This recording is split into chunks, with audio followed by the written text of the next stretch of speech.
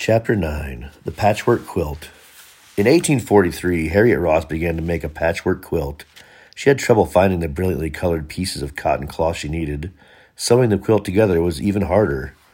The needle kept slipping through her fingers. Sometimes she didn't know that she had lost it, until she tried to take a stitch and found that she held only a long piece of thread. Time and again she hunted for the needle on the dirt floor of the cabin. It was difficult to find there, difficult for fingers accustomed to grasping the handle of a broadaxe to pick up an object as tiny as a needle. It seemed as though she would never be able to master the art of sewing, to make the needle go through the material in the places where she wanted it to go. It was the hardest task she had ever undertaken. Yet as the quilt pattern developed, she thought it was as beautiful as the wild flowers that grew in the woods and along the edge of the roads. The yellow was like the Jerusalem flower, and the purple suggested motherwort, and the white pieces were like water lily, and the varying shades of green represented the leaves of all the plants, and the eternal green of the pine trees. For this was no ordinary quilt. It would be a trousseau, and the entire contents of what under different circumstances would have been a hope chest. Harriet had fallen in love. She was going to marry a young man named John Tubman. He was a tall, well-built fellow, with a ready laugh and a clear, lilting whistle.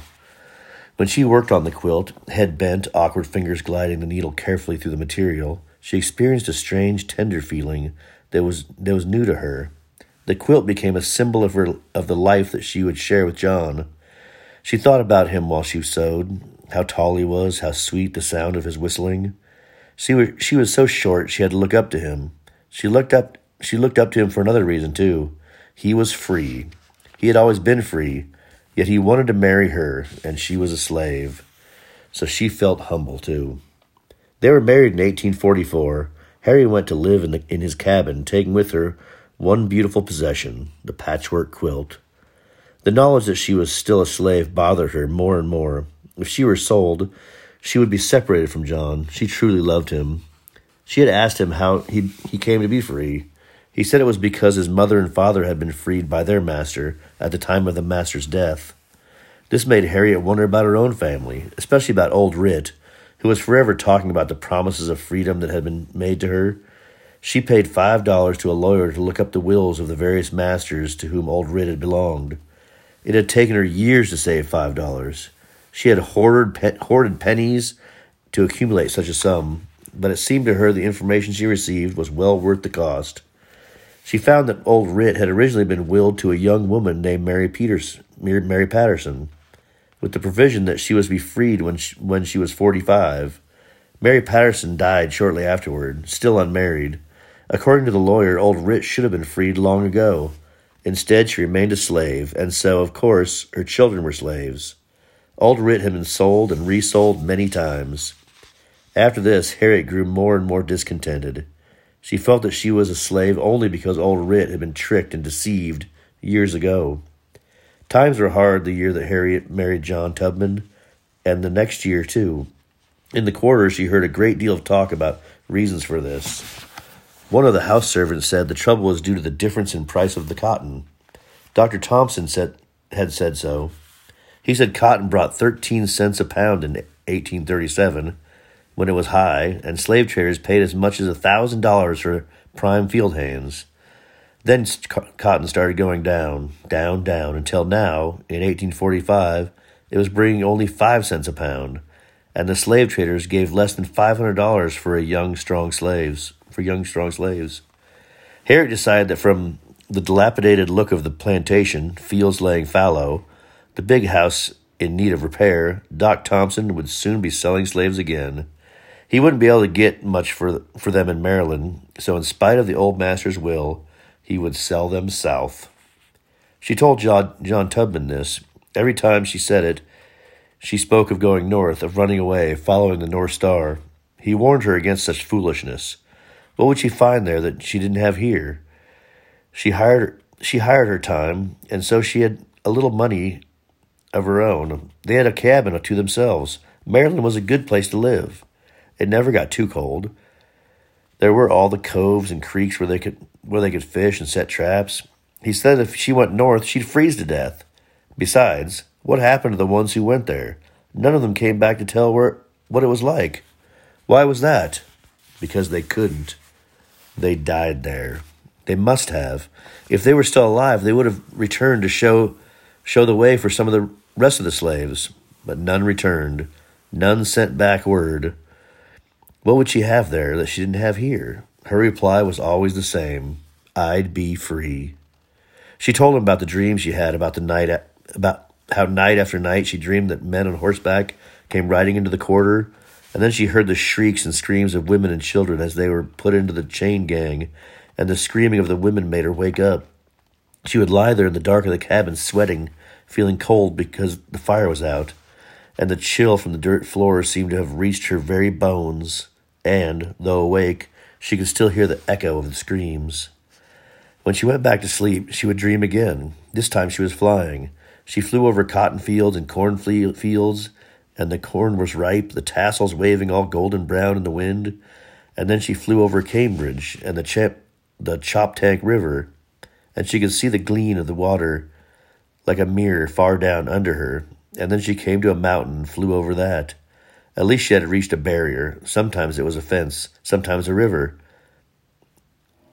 and she couldn't fly over it. She said, it appeared like I wouldn't have the strength, and just as I was sinking down, there would be ladies all dressed in white over there.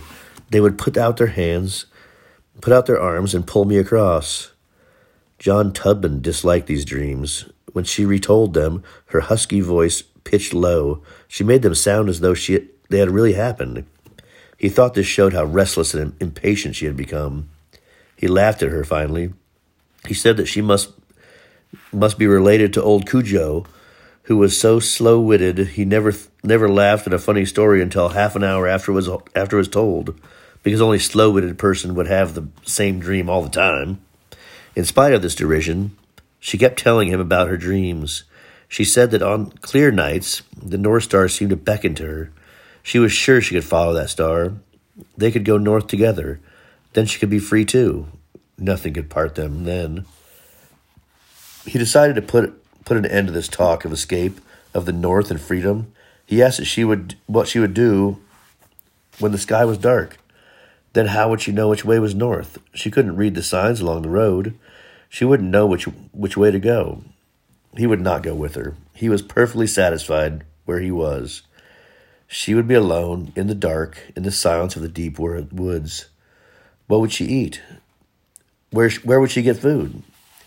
She started to say, in the woods, she could live a long time on the edible berries and fruit that she had long ago learned to recognize. And yet she had seen many a half-starved runaway back in chains, not enough flesh left on him to provide a decent meal for a buzzard. Perhaps she too would starve. She remembered the time she ran away from Miss Susan's and crawled into a pig pen, remembered the squealing and grunting of the pigs, the slop thrown into the trough, and fighting with the pigs, pushing them away to get through the trough. After 4 days, she had been indistinguishable from the pigs, filthy, foul-smelling, and starving. So she had gone back to Miss Susan. The memory of this experience made her avoid John's eyes, not to answer him. Perhaps her silence made him angry. He may have interpreted it as evidence of her stubbornness, her willingness, her utter disregard for all the warnings, and so made a threat which would put a stop to this crazy talk about freedom. He shouted at her, "You take off, and I'll tell the master. I'll tell the master right quick." She stared at him, shocked, thinking he couldn't, he wouldn't. If he told the master that she was missing, she would have been caught before she got off the plantation. John knew what happened to runaways who were caught and brought back. Surely he would not betray his own wife. And yet, she knew that there were slaves who had betrayed other slaves when they tried to escape. Sometimes they told because they were afraid of the master. It was always hard on the ones who were left behind. Sometimes the house servants were the betrayers. They were closest to the masters, known to be tattletales, certain to be rewarded because of their tale-bearing. But John Tubman was free, and free Negroes helped the runaways.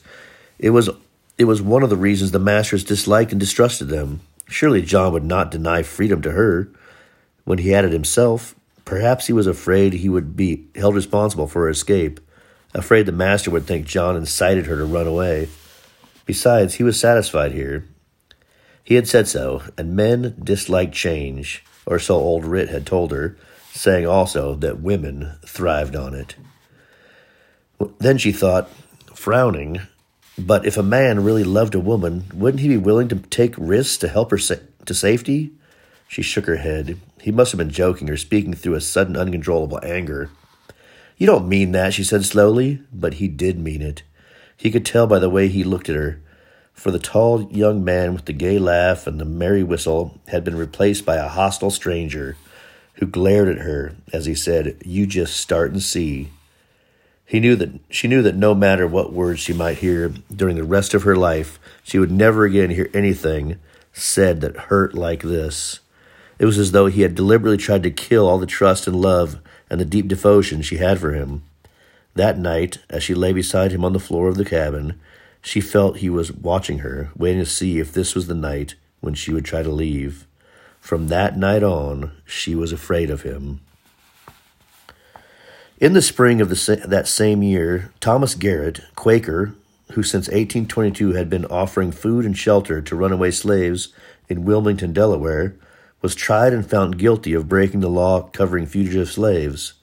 Found guilty with him was John Hunn, a station master of the Underground Railroad in Middletown, Delaware, and a much younger man. The trial was held in the May term of the United States Court at Newcastle before Chief Justice Taney and Judge Hall.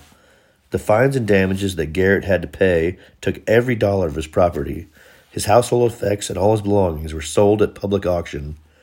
The sheriff who conducted the sale turned to Garrett and said, "Thomas, I hope you'll never be caught at this again." Garrett, who was then 60 years old, answered, "Friend, I haven't a dollar in the world, but if there be a fugitive anywhere on the face of this earth who needs a breakfast, send him to me." During the operation of the Underground Railroad, 2,500 slaves passed through Garrett's station in Wilmington.